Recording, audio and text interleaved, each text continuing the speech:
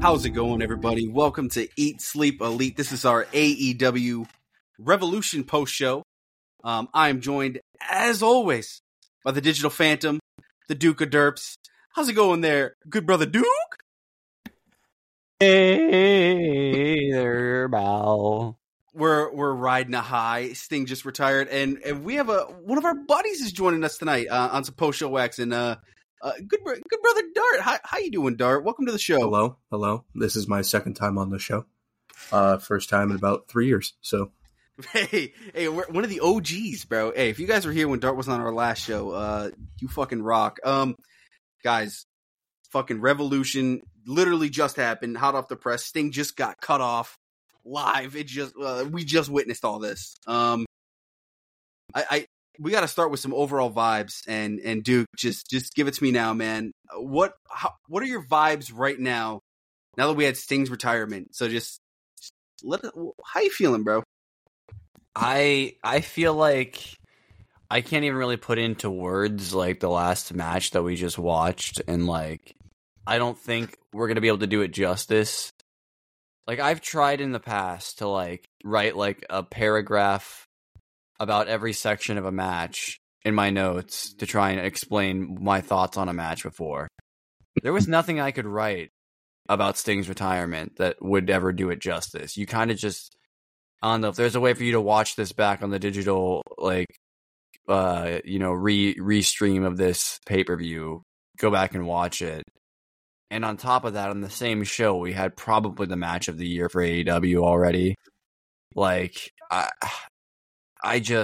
have to take some time to process this show. These raw thoughts are going to be truly raw because this show, at first I was a little unsure about the structure of the matches, like where they were put. Yeah. Having watched the whole show, I think that is probably the strongest point of the show because I don't think that these matches work in any other order than what they did. Maybe you could move a little bit, but like, you know, like it wouldn't. I think I'll let you go in a second, but I think Tony Khan might have cracked the code on these pay-per-view cards finally. Like, give him time to build, and look what happens. We have shows that we care about. Like every single match had a meaning. Dart, just overall vibes, man. You just witnessed it. You witnessed the 3 incredible matches in a row. You know? Those last 3 matches, probably, in terms of an AEW pay-per-view, were my favorite 3 matches in succession that I've ever... It's been a while since I've had that feeling. So it was just... It started off a little slow. It took some time to get going.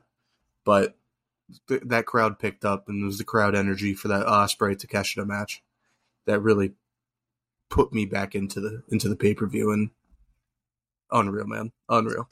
It really was. And yeah, I'm with you guys, man. I think tonight it is going to take some time to process, right? Like what does this all mean? We've been talking for the past couple weeks, just assuming we're going to get a tournament out of all this. Now that the tag titles assumably are going to be relinquished, God forbid. Hopefully AEW doesn't take a book out of New Japan and delete the history of the titles. We don't need that, but yeah, real quick, let's get through this 0 hour. We had the Bang Bang Scissor Gang out there with Jarrett, Lethal, Satnam Singh, Private Party, and Willie Mack.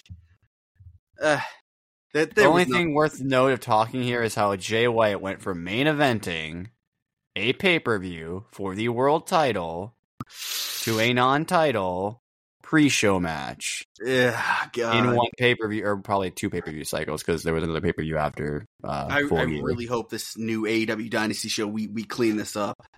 These titles are in the mud. I don't know. It was cool seeing Willie Mack get on the pay-per-view, I guess, right? Let's go, Willie Mack. Is that worth sacrificing Jay White? I don't think.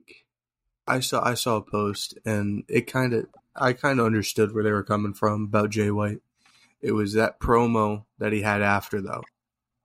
It was great. It was a great promo, and it was basically signaling Jay White will be fine. I think he was fine. I just am worried for what he's doing. I think it's a misuse of what he could be doing right now. personally. Oh, well, of course, but there's always so many fish in the sea. Look, if he can resurrect everybody's got to get their AEW shot. Trios titles, I'm down. Like, if he can resurrect those Yes. titles, I'm totally in. Hey, within a year being in the company, the guy was in a world title match. I can't complain about that. And his feud with MJF leading up to when all the shenanigans happened was actually incredible. So I have to tip it, but it's also at the same time, it's like, I know. It's the association with the Acclaimed. Dude, there's a common thread here, man. You know it. There's a common thread.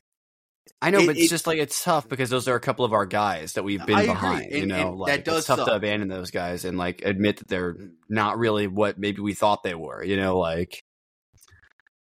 Sometimes the moments of them just outweigh the fucking title reigns, right?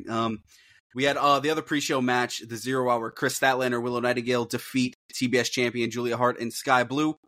The pin here was Willow on Skye Blue, which they actually had some really cool sequences in the match. It's a 0 Hour match, guys. You know the vibes here. I'm assuming if Willow pinned Julia, I'm assuming we're getting that match the following Collision. It didn't happen. It is what it is. That took us out of the pre-show. The most important thing that happened in between all that, we had a vignette for Pac, whatever you want to call it. So he's on his way back. That was our first return of the night. That's a great sign for AEW in general. We need our boy back. He needs to be on the next Wembley show, that's for sure. Good God, yes. We've been missing him for sure. Okay, so we open up with... Wait, is it time? Do we do Pac versus Will Ospreay, Wembley? Is that the match? Dude, that's an easy match to book for sure. World title? Pac, if he's returning as a face, Pac and Hangman now. I mean, there's money there. Yeah. We open up with Christian Cage and Daniel Garcia for the TNT Championship. Christian Cage ends up retaining the title. The kind of story here is more or less the numbers were too much for Danny. And even though Matt came out and was able to help, you couldn't escape what the patriarchy does. The patriarchy could be booked like the House of Torture, but instead they're very entertaining and we all enjoy it. They don't drag the show down like the House of Torture. I thought Danny did pretty good in his big pay-per-view match. Christian Cage, of course, always does fine. Some of my favorite stuff here with Nick Wayne getting involved, that Wayne's World, man. The way he fucking jumped from the floor to the top rope and hit that was fucking sick. Daniel Garcia was some insane new gear, but I told you guys right at the beginning of the show, he wasn't wearing trunks, so he wasn't going to win. Dart. That's it. Any thoughts on this match and Daniel Garcia finally getting the big pay-per-view spot? I'm a big fan of that sports entertainer, Danny Garcia. Yeah, buddy. The gear, meh. I understood why he did it. It was the tribute. But I mean, Father of the Year, Christian Cage, man. That's just another level. He's too good, and the patriarchy is just too much. Danny Garcia, though, great showing, and he'll get his time. I think that's the important part, right? Right. He needed to show up in this big match. After all, look, his story hasn't been without its setbacks, right? Duke, the whole Continental Classic, it was all about setbacks until he finally got the 1, 2, 3. So. Okay, so I guess here's a legitimate question. Do we think that Daniel Garcia and Christian Cage are not done with each other? I think they are done, only because we know Adam Copeland's still lingering, right? I fucking hate that we know that this was supposed to be Cope in this spot. And that Cope was probably supposed to win the title here, Yeah. That does, dude, having that in the back of your mind does hurt, man. I couldn't help but think of it throughout the match, and I did really appreciate what they did here. I remember saying that to you, hey, first 2 matches in, we're cooking here, you know what I mean? Like, in terms of match quality, Yeah. Like, so, like, I do really hope that this doesn't, like, put that... Do you know how, like, every time there has been a push for Danny, there has been a match like this that has put the dagger in his push? I really hope that this is not the case in this instant. I don't think it was. I hope not too, yeah. So we had Lexi backstage with Danielson, and she's talking about he's warming up. He's knowing Eddie Kingston's weaknesses. He's going to make him tap out. His music hits, so he knows he's focused. He doesn't want to get out. He doesn't want to talk before the match. Renee is back with Eddie Kingston. He dedicates this match to Jun Akiyama. I thought that was a nice little touch. So Duke, take us through this one. This has been, I feel like, even on the pre-show we were talking, this has been the bread and butter. Like, it's been really cooking. So Eddie Kingston ends up defeating Bryan Danielson to retain the Continental Crown title. So much like beating Claudio was something that needed to happen in Eddie Kingston's career, not just for him to win the Ring of Honor title and to defend his world title that he had won in Japan. He needed to beat Bryan Danielson and earned his respect because it was a lingering thread that was tossed out there by CM Punk back at the Build the Full Gear 2021. And it has been a lingering thread in Eddie's story ever since. And we have finally closed that chapter for Eddie Kingston. I cannot think of a more poignant and more emotional way to kick off the title defenses that Eddie's going to have for this championship. I think this has assuaged any fears that I had that this championship was going to be viewed as like lesser than other championships on the card. To me, it feels like you have the world title, and that's on its own level. And then the international, you may say, is the lowest out of the three. But I think the international, the Continental, and the TNT. Now, the TNT's been in the dumps for a while, so we'll work on that. I mean, yes, Christian Cage has been doing good stuff with it, but before then, even with Luchasaurus, we've discussed this on the podcast at length. It's been a tumultuous title. You know what I mean? He pulled that thing out of the depths of hell. Yeah, if we didn't have Christian Cage's brilliance surrounding it for the last year, that title would be completely worthless at this point. Let's be real, unless someone else had held it that was really good. My TNT champion. Yeah, I mean, I enjoyed what Killswitch did as champion. It was just, it was very, it ran its course, and they needed to do something, and they hit the Christian Cage button, and it was brilliant when they did it. You know what I mean? But anyway, I think it's like you have like I said, you have the main title, and you have those three titles, and they're kind of all equal. Like Eddie Kingston's though might, because of match quality like this, if we can continue this kind of legacy for Eddie's first reign as the Triple Crown, and I would imagine hopefully not his last, I mean, I can't, it's a dangerous territory because we did this with the international title with Orange Cassidy, right? And he had a legendary first insane run with it. If Eddie does the same thing, I don't know if you can follow it up. You couldn't with Orange Cassidy, and you spent too much time trying to get that aura back, and it never came back. And thank God you had the break glass in case of emergency Roderick Strong, but you might not have that for Eddie. You have to really be careful here with the way you book this, I feel like. What is elevating this Continental Crown as well, it's the tournament. We still feel the tournament. And look, the Continental Crown as a whole, this is its first pay-per-view match, right? I believe so. Well, other than the match for the championship, for the original championship, this is its first defense. I mean, you really can't start out better than this. Like this is how you do it, and I think they work so well together. Bryan, the thing that I keep going back to in my brain right now was the way Bryan worked on the arm that Eddie uses for his back fist. I mean, there's so many points. Eddie's just limp. Like, dude, he's limp dicking it. You know what I mean? Oh, yeah. He can't fucking move. But geez, yeah, Dart. What has been your thoughts on Eddie as a champion? And how'd you feel about this match, man? Eddie as a champion. I wasn't a big believer in Eddie for the longest time. I think a lot of people are with you. And it took a while for me to get behind Eddie. But what really helped is I was at the Dynamite the Dynamite for it was the Blue League in the Gold League final.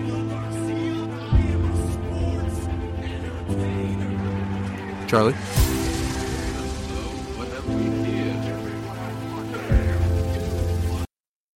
Hello?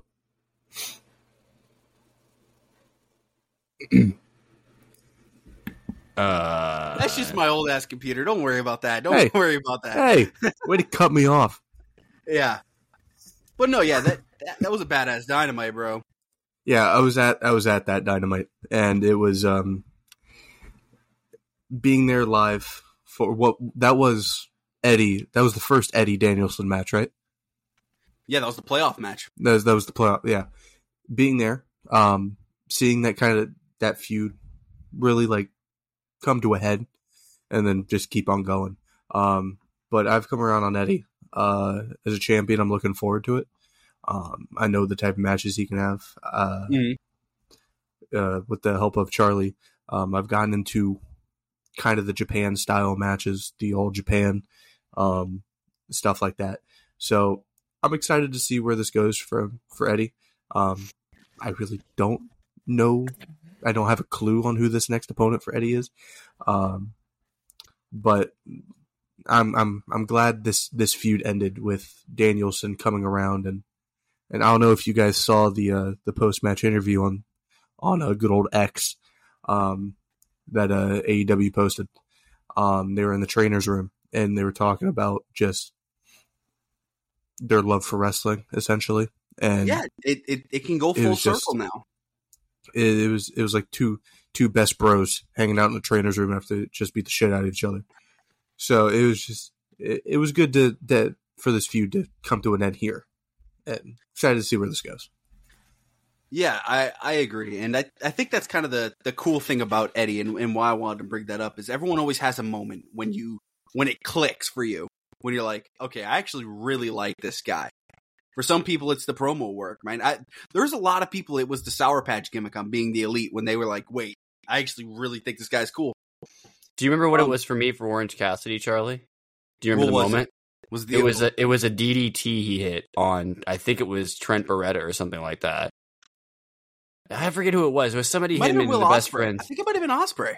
Nah, I was already on the Orange train by the time he got the Ospreay match. I remember very infamously not being into Orange's gimmick, and there was a match he had that won me over. I can't remember who it was against. He hit one of those spinning DDTs, and it was the first time I think that we'd seen him, at least in a long time in AEW, hit both of those like tilt-a-whirl DDTs he does back-to-back in a match. Yeah. And he kind of worked out that sort of like comeback that he still uses to this day when, he's on a run. So, I mean, there's watershed moments that kind of make you realize what you have. And I just want to say that I'm glad to hear that my agenda of getting everyone to watch All Japan because of how much Eddie got me into it and how I can't stop watching it now. Mm-hmm. And the agenda is coming full circle now. I appreciate that because, I mean, it's just really good, underrated wrestling that just didn't really, I mean, I feel like I don't know many people that know about All Japan. Like, they know about All Japan, but they don't know about 90s All Japan and the 4 Pillars of Heaven and all the crazy shit that they did, And Eddie Kingston, I think, is bringing awareness to that stuff, Yeah, he's doing his due diligence, if you will. Our next match, which, again, these matches are getting a shitload of time. Christian Cage and Danny, 1650. Eddie Kingston and Bryan Danielson, 1945. Our all-star 8-man match, 1545. And, guys, this was about 8 minutes too long. Yeah, this was spot foo. How long was this match? 1545. It was about 15 minutes and 45 seconds too long. It didn't need to happen. It didn't need to happen on this pay-per-view at all. We knew the result going in because there was only one logical person to win. And look, Wardlow looked like a badass, but yeah, it is what it is. He ended up pinning Dante Martin. So again, CMLL dodging the pins. They know what they're doing. Good on you. Let's go. So does this match replace Face of the Revolution going forward since we didn't get an announcement of that match for this week? Nah, I didn't think about that. Yeah, no, you know what? It probably did, actually. You're right. We didn't have that ladder match. Wow. Up next, we had Roderick Strong and Orange Cassidy for the AEW International title. This was Roderick Strong bullying Orange Cassidy, beating him down. The Messiah, the Backbreaker, you name it. I thought at this point, this was our shortest match so far. including the pre-show. Really? And I thought it was a perfectly timed. It didn't feel too long. It respected Orange Cassidy's reign. The announcers did an incredible job putting it over. They mentioned the 31, is his body still broken from the 31 defenses from the first reign? Which that number wasn't off the top of my head anymore. I kind of forgot that number. If you go back to the last 2 weeks of AEW television, they have made multiple notes of Roderick attacking Cassidy's back, and then they showed it was really, really taped up at the start of this match. So they in kayfabe, if you will, his back is injured, and that's what the backbreakers and all that stuff is going to be targeting towards that. And I'm really glad that they established that, because in my head, I knew this match probably wasn't going to be as long as some of the other matches because of that. Like, they weren't going to have Cassidy go out there and completely no-sell all the, essentially all the matches that he had to that point. We're talking death matches with Matt Taven where they're fucking going through tables. I mean, you name it. The post-match angle here is Roddy celebrating, and since Orange Cassidy is our only title reign, we will go through his title reign here. But the post-match angle before we do, Roddy celebrating, and Kyle O'Reilly returns. Roddy offers him a hug and a shirt. Kyle doesn't say anything. He just puts the shirt. He whispers something to Roddy, which we'll see. I'm sure we'll see that play out on Dynamite or Collision this week. Gives him a tap on the shoulder, walks away. Dart. Kyle O'Reilly. Back in wrestling, nearly 2 years. Big KO. It's been 2 years? Yeah, it's been nearly 2 years. He has theoretically been hurt since a month. It's been after so the long, Owen Hart CM Classic. Punk hadn't even had an injury in AEW yet. That's how long ago this was. We're talking about a month after the first Owen Hart Classic. Oh, wow. Oh, yeah, that sounds about right. Yeah. So, what do you feel about that, man? About Kyle? I'm a big fan of Kyle. So, I mean, anything. Okay, I lied. It was in the middle of CM Punk's first injury. Excuse me. I mean, I'm glad that Kyle's all right. We didn't think that we would see him for a while. Genuine surprise. It was. You guys heard me. I saw it on the far left of the screen. I saw somebody jump the guardrail, and I realized it was Kyle O'Reilly, and I was popping. I was screaming. But yeah, I mean, I hope this ends up as a Undisputed Era return. The Undisputed Kingdom needs some fucking juice in it. Exactly. Badly. I was a big fan of the Undisputed Era back in NXT. So, I mean, that was my favorite faction of all time. But I'm excited to see where this goes for Kyle. I want to know more about what he whispered. It's just, was that like a seed? Last time we saw Kyle, he was in the Undisputed Elite. So Fish is gone. Adam Cole's in this group. Yeah. But yeah, as our only title reign, let's go through Orange Cassidy's title reign here.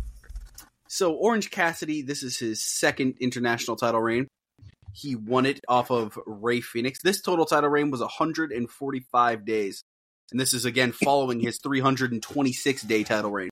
So if you're wondering, yes, it does feel like Orange Cassidy's been champion a long time. It has. Okay. So he wins this title at Title Tuesday. Battle of the Belts, he defends against John Silver. He then, about 2 weeks later, he takes it against Claudio. He does what now? This is a good title defense. And there was actually thought that Claudio could win it because this title just jumped from Jon Moxley to Rey Fénix and then to Orange Cassidy in a very short period. So everyone was kind of on edge, like, where are we going with this title? Orange Cassidy defeats Jon Moxley at Full Gear. About 3 weeks later, he defeats Angelico. He takes the title to Collision 10 days later. He defeats Brian Keith. 4 days later, he defeats Rocky Romero. About 2 weeks later, he defeats Dante Martin. He takes it to Battle of the Belts where he defeats Preston Vance, which that was following the Daily's Place stuff with Preston. And Preston hasn't been seen since. Do with that information as you will. Something? Did I miss something? Whoa. Whoa, did I miss something? Yeah, that happened and it was gone right away. Where can I find this? I need to know what happened. Battle of the Belts 9. 2 weeks later, Orange Cassidy defeats Commander. Unreal, because it was actually a good match. We both thought Preston was actually finally going to get a push, and they did nothing with it. No, nothing. 3 weeks later, we defeat Tomohiro Ishii in a really, really good match.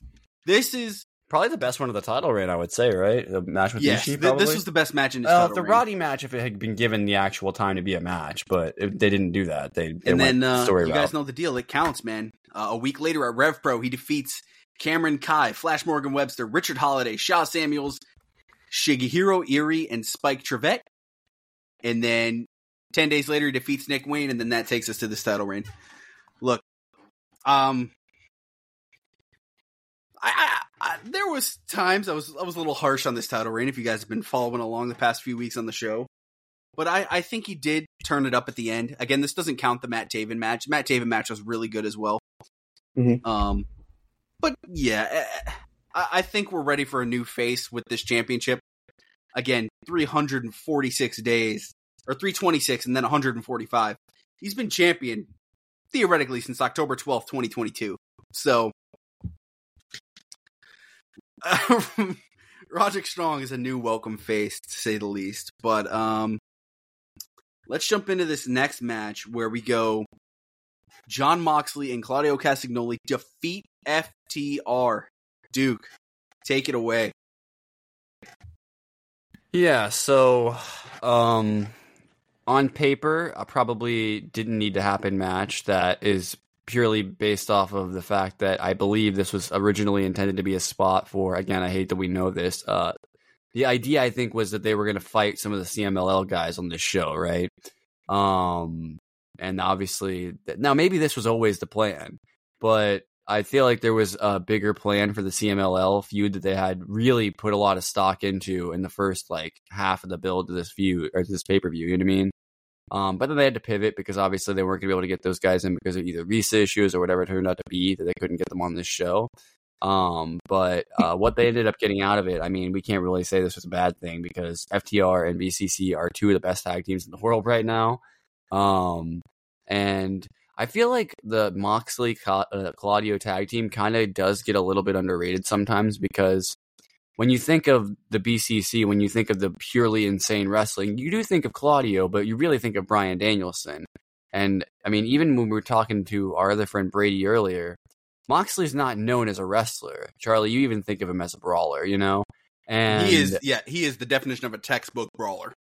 I mean, he wins the Brawler Award every year for a reason, you know? There's just nobody on his level in regard to that. But I do think in moments like this, he can shine and show everybody that even though he's not necessarily a technical wizard in the same way that Bryan Danielson is, he can still hang with guys like Dax Harwood and Cash Wheeler, who are not technical wrestlers. They just wrestle the old school style of professional wrestling, tag team wrestling. And I don't even know if it's the old school style because they still do a lot of modern stuff in it. It's FTR are really hard to classify in that way, and it's why when people say the thing about living in the past or whatever that the BCC brought up as their main gripe with FTR in this sort of mini feud, it's that's not even really hitting the point. And I think that's kind of what the point of this match was FTR showing them that hey, it's not about living in the past. We are the future because we are tag team wrestling. This is what tag team wrestling can be when it's at its greatest. And I think the Blackpool Combat Club fit right into that same mold. I want to get your guys' thoughts on this match, though, because I think me and you have talked about this at length, Charlie. When tag team wrestling is at its best, it's some of the best wrestling in the world. And I think this is another example of how AEW's tag team division is stacked. And I do think I suggested that I think this is maybe a tag team, number one contenders match. I think given that we don't really have a definitive champion, spoilers for later in the show coming out of this, I don't know if that really means anything now. It doesn't necessarily mean that they couldn't get a shot or something. You can always have a contender, but just give me your guys' thoughts on this because I really enjoyed this match. I mean, obviously it was technically sound, even though I did call FTR not technical wrestlers, but you're had talking that base to their wrestling style, Yeah, this was a studied. This was everything. Great mat work, great double team combinations. This was just, it felt like pros. It felt like pros being pros in a way, right? I really enjoyed this match. And, look, Dax was the only one that bled in this match too, by the way, which is kind of a fun little shocker stat nugget there, right? But Dax's selling was so fucking good. And it's a thing, like, you just know that there's someone, maybe they were at the show, maybe they're watching the show with friends, and this is their first time ever seeing FTR. And I always wonder, like, they gotta see them for the first time and be like, holy crap, that was just a good fucking time.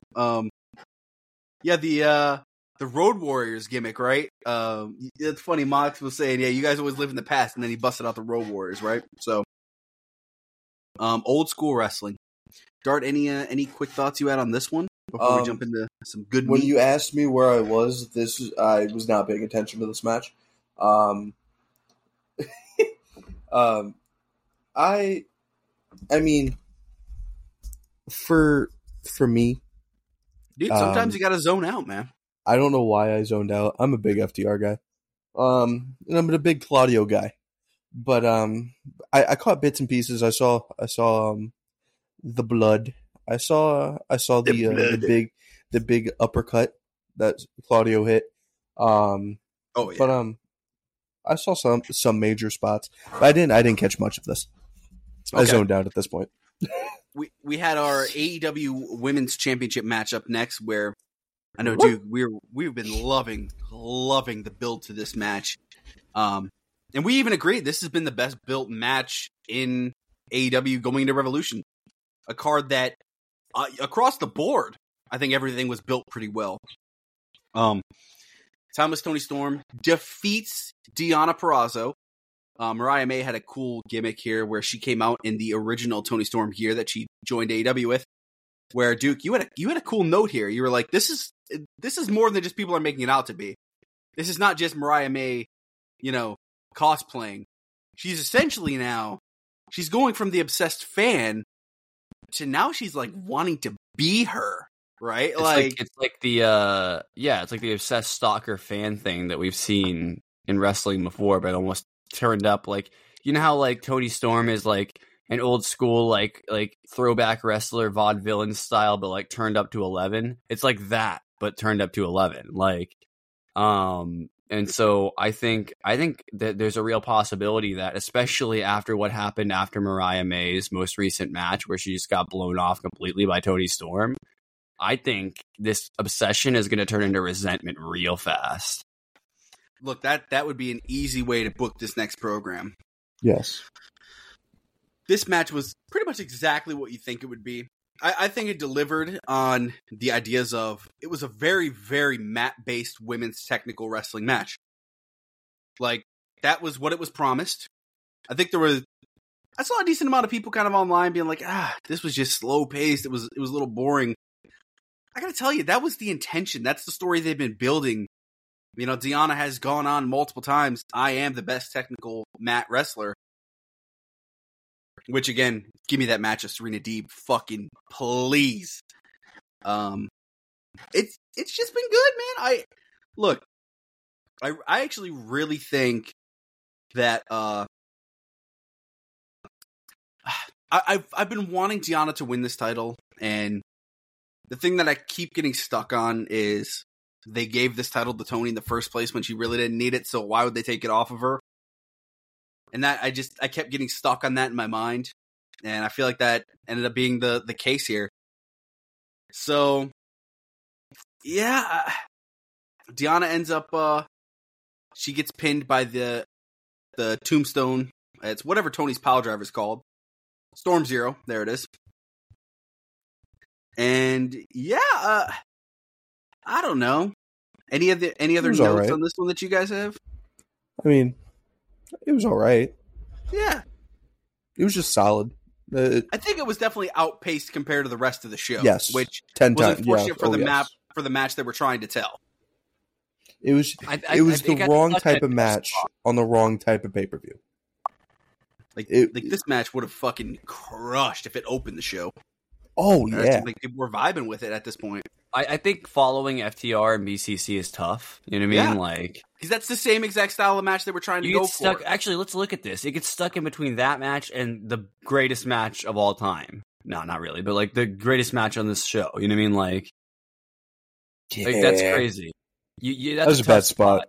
That's a tough spot to be in for them. And you know what? I think they still delivered within that spot that they were given. So I got to give them credit for that. Yeah, you know me, man. I really enjoy the mat work, and yeah, I just even I was like, damn, I felt the slower pace at that point. So, well, here you go, guys. Will Ospreay, Konosuke Takeshita. I mean, say more. Like, dude. On paper, right? This looks like a 10 out of 10. This looks like something we do in 2K24 for WWE. Like, all right, we can just load up two guys that we want to go out there and have a 5-star match just to beat the fuck out of each other with. I can't think of a match that just it delivered every single thing it needed to do to the point where even after the match, they announced Kyle Fletcher came back. Like, every single thing went right in this segment. Takeshita got his music back. Will Ospreay, incredibly over. The two of them. Dude, at one point, Will got hit so hard by a fucking elbow, you might have to do a concussion check, dude. Like, bro, these guys, they did not pull a single punch. We got the thing that we joked about, the Os Cutter into the Blue Thunder Bomb. And it looked even better than we joked about it looking. Well, it was Takeshita losing balance that made it 12 times better. Bro, I don't even know if he actually lost balance, though. He might have just been selling, like, the craziness of the moment. With him, you never know. You never know. Guy's a I genius. I legitimately think he got caught off guard by the velocity of the Os Cutter. I think he could have saved it. He just was like, you know what? This will look better if I just fall. I think he's that talented. The guy's a he is. athlete. He absolutely is. But you could not have had a better Will Ospreay match. And it's like Will Ospreay is.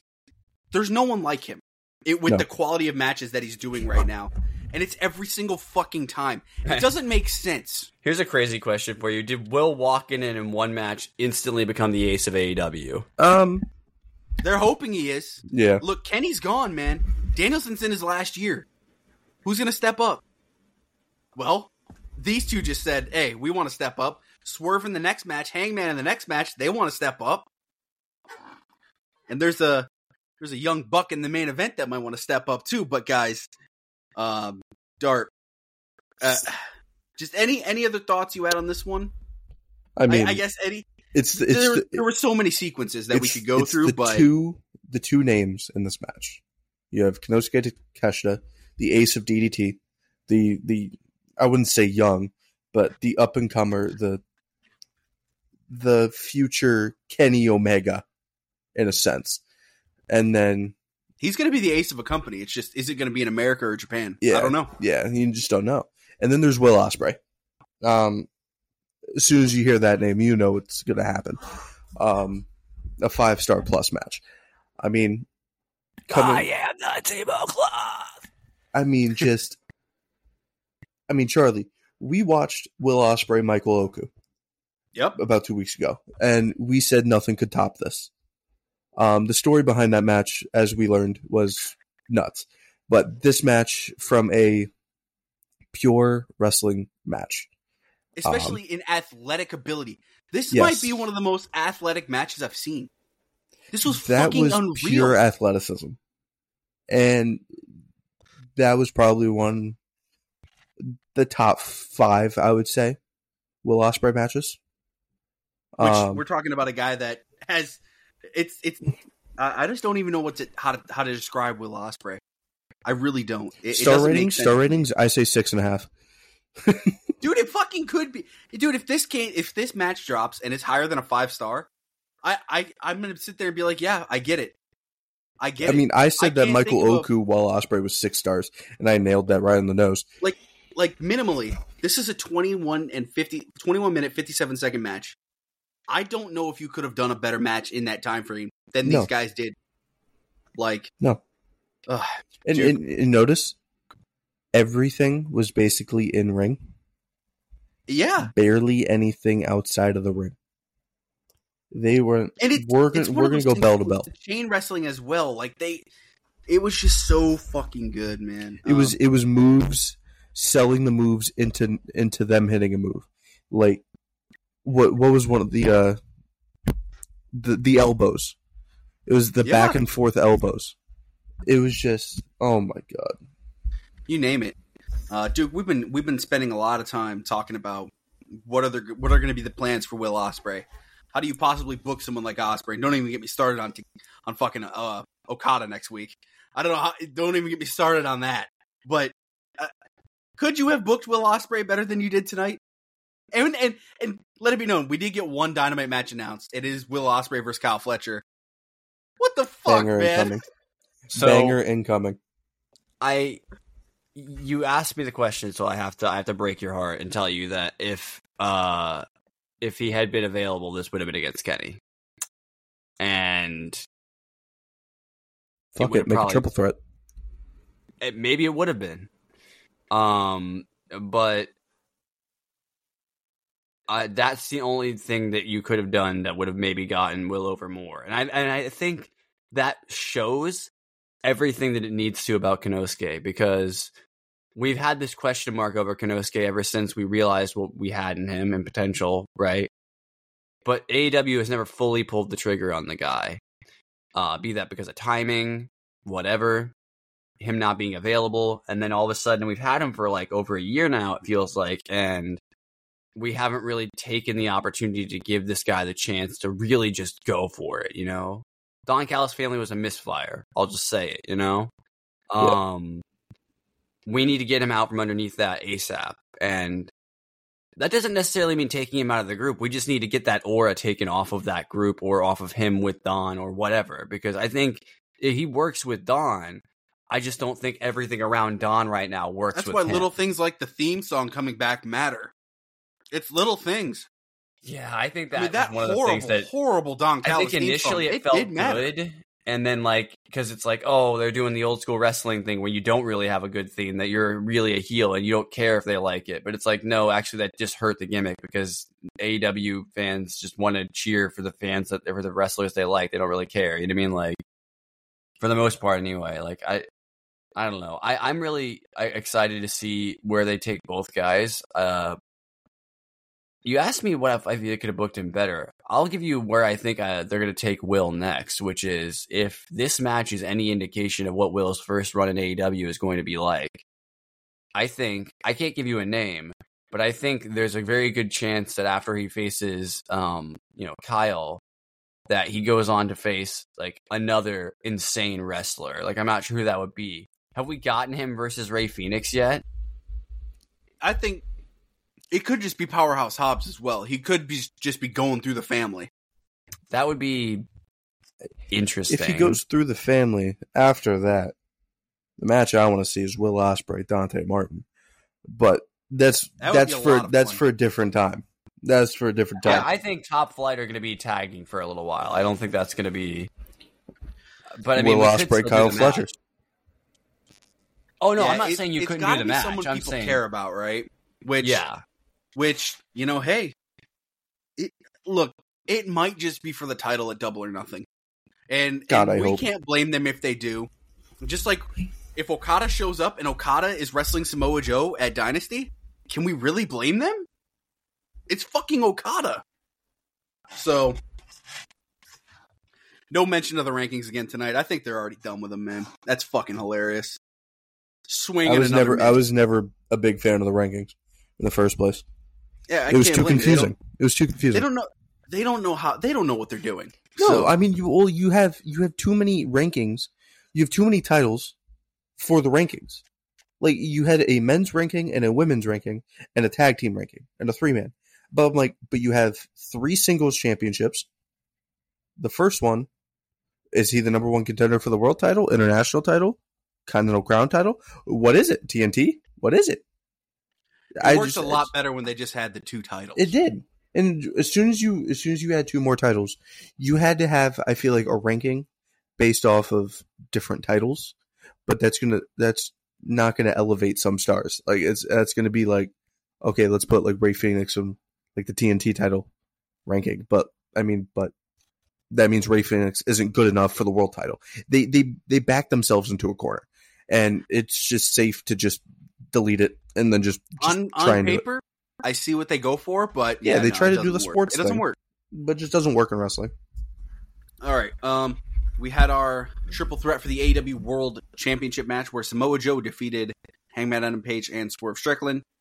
He ended up tapping out Hangman Adam Page here. The story here is Hangman is a full-blown heel. I mean, we're talking elbows to the back of Remsburg's head. He beats up 2 refs. And Swerve turns babyface fully by not using the crown this time. It is the right call, in my opinion, to not have Swerve be the one that gets pinned. Excalibur sold the story of, Hangman just tapped so Swerve didn't do it, but Hangman's face didn't tell that at all. I don't know if that's a misfire on where they were placed. I don't know. The important thing is Excalibur told us the story, so that's going to let us know going forward. Excalibur is very good at that. Yeah, nah, that lets us know going forward that is the plan. So right away you're wondering how do you follow the last match, and right away I think they felt the heat from that. It was a little slow.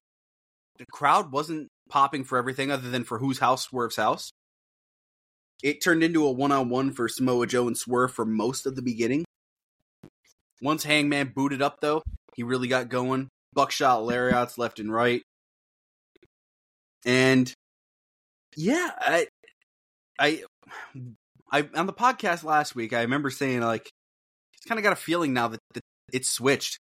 I feel like Joe's retaining for this one. I couldn't pinpoint why, but now we know it's because they're going to do some time off with Hangman. And look, with all these guys returning, with Okada, hopefully Okada, but with Ospreay and presumably Okada, now Pac, Kyle O'Reilly, all these guys returning. Yes, Hangman can take some time off. I think it's now's a better time than ever. So, I don't know. I think towards the end, I would say the third arc of this match, it really tuned up and it actually got pretty enjoyable. I didn't expect myself to be going, Hangman's heel stuff was my favorite shit in the match, but he was so good at it. He's a fucking natural. Geez. We said it best earlier. It's probably best to not say it on the pod, but he's a guy named Hangman from Virginia. Yeah. Look, it's what he does, man. Look, bro, he does what he does. Duke, we got it. Our world champion stays the same. Yeah. So they didn't put it on the hottest act in the company. I don't know, man. Are they doing the LA Knight thing? Wait till it's cooled down. LA Knight. Wait till it's cooled down. Don't pull the trigger because they got to do it. It's now or never, man. It's now or never. I think that they will live to regret not putting the title on Swerve Strickland here. While I do think it is good that Samoa Joe is not going to just be a transitional champion, I think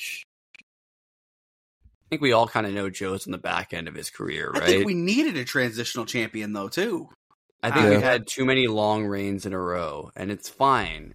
Tony Khan had his first 4 or 5 champions in AEW planned out in his head, right? And that's great and all, but that only gets you so far. You can't have everybody have a 500-day title reign. It means that those title reigns that are that long like that just mean less. I mean, why does Roman's title reign matter so much right now? Because it's so damn long and it's one reign. You know what I mean? There aren't a lot of other factors to it. The storytelling's been great, but you could have a story that's that long that's not good that could just be as long. So, there's multiple things that have to go into it. So, if you don't have MJF or somebody like MJF or Roman Reigns or somebody that can carry a story like that for 300 plus days, you know what I mean? It's just not going to work. Orange Cassidy was able to pull it off, but he had to do something that probably will take years off of his career, which is wrestle at a rate that you should never wrestle at. They had to pull out the old Western storytelling for that title reign. I mean, good God. That was so incredible. But yeah, I mean, I do think this is an example of the Acclaimed, and a few other examples where they didn't pull the trigger when they should have, and it backfired hard. Fucking Wardlow, you know? And holding on to that thought, are we about to see Swerve just win this title at Big Business? Just like the Acclaimed. When they fucking missed it that first night. If it goes like that, 2 weeks later he wins it. It will be... If it goes like that, I could foresee Swerve's title reign getting overshadowed by the fact that it was, much like the Acclaimed's title reign, as good as it ended up being, was kind of always overshadowed by the fact that it was done when it should have been, to get the full effect. But I think there's a way you can bail yourself out of that, and it's you just got to put Swerve on the back burner from this title for a while, which sucks. I don't think that's how you... I mean, if they're really playing that Swerve didn't win this title because of Hangman's hatred for him, and that's what I'm hoping out. That's what I'm hoping since X said it. He tapped because he doesn't want Swerve to win this title. He'd rather lose the title than have Swerve win it. That is a great piece of info from Excalibur, but we know the Swerve Joe storyline is going to continue because we know that Hangman's going to take some time off. But if they pull the trigger at Big Business, I'm not opposed to it because they're throwing Big Business out to be a pay-per-view-esque Dynamite. And it's just... They want this thing to be huge. It's going to be. I mean, you're in Boston. You're probably going to have Mercedes. You're probably going to have Okada. I really hope the main event is Joe Swerve with Swerve winning the title. You do not have to put Swerve on the back burner because you can play into that Hangman storyline and you can have Swerve's title reign last from Big Business to All In. Wembley, you can have a solid 6-month title reign for Swerve right now, and it would be fine in my opinion. God, if they ran Swerve versus Will Ospreay at Wembley, that would be an incredible way to drop the title off of Swerve. That's the match. That's the match we've been talking about for the past 6 months. Is just we all three of us agreed that after MJF, it was going to be Samoa Joe, Swerve, Will Ospreay, and we didn't know where it was going to go from there. Probably Okada. Probably Okada. If it's Okada, yeah, probably Okada. Your next 4, maybe 5, 6 champions. We could probably picture it as Joe, Swerve, Ospreay, Okada, Kenny, Hangman. You could probably do all those 3. And we start getting in interesting points, man. And there might be people, your Dante Martins, your Daniel Garcias of the world, that may peek their heads over the bushes in the meantime and get themselves into that conversation. Yeah, you know. Yeah, I mean, there's so many people in AEW right now that could potentially like throw themselves up into that conversation. It's just a matter of time of who comes in and who leaves, honestly. Yeah, so I don't find it a coincidence as soon as this match is over, we get told April 21st in St. Louis is the next pay-per-view AEW Dynasty. You know, I'm fine with that. That's 7-8 weeks away. Mm-hmm. I wish they would get that information out a little sooner, but St. Louis is a new town for AEW. So that's a good sign, hopefully, that we're not going back to the same old that we did last year. They're an Orton country. Yeah, last year there was a problem with running into the same venues, and it bit them in the ass. AEW, come back to Orlando, please. Thank you. Orlando. Come back to Orlando for a pay-per-view, please. Sting and Darby Allin defeated the Young Bucks in a tornado tag match to retain the AEW tag team titles in Sting's retirement match. Okay. Beautiful. This is the classic example of one of those matches. There's not much we can really dive into because it's like we touched at the beginning. It's a spectacle more than anything. That being said, Sting's entrance. This is, I think, without a doubt, the best entrance in the history of AEW. I think now you have to live up to this entrance. Whether it's the video, the pre-package that they played, his sons doing the former Stings, like the Sting icons that he did throughout the eras. And my God, that first son, he really looked like fucking Sting. I thought it was Sting. Yeah. He really looks like it, man. But yeah, Sting retires as a champion. I think that's something that is very important to happen. Look, this match had been hyped up as there's going to be some spots that you remember forever. And I think they delivered. I really do. Darby Allin, he wrote in the Players Tribune, you haven't seen anything yet. There's so many moments with Sting, whether it's taking the super kicks to the chin, fucking hulking up and double clotheslining the boys, Sting going through glass, Darby Allin off the top of one of the biggest fucking ladders, the Sammy Guevara ladders, we say. It's the Sammy ladder. Goes through real glass. Go cry me a river. Fucking chairs. Real fucking glass. What? That was... How? Are we setting up a Jack Perry match when he gets back? Oh, real glass. Go cry me a river. I hope so, man. Look, let's have Jack fucking kill it in New Japan. I really hope he does. But, yeah, guys, I mean, you know the vibes. This match was just fucking awesome. I can't think of a better way to send Sting off. Like, this is so memorable. This is one of those plunder matches that I think you're gonna actually really remember it forever. And God, another year where Revolution just kicks fucking ass. This 3 matches in a row, the Ospreay Takeshita, the AEW World title, and the AEW Tag Team title, it was a remarkable hour. It was about an hour and 10 minutes. And it's unreal. Duke, just, I gotta know. What are some of your thoughts, man? I think it's really tough to encapsulate somebody's like retirement match, especially when it's one.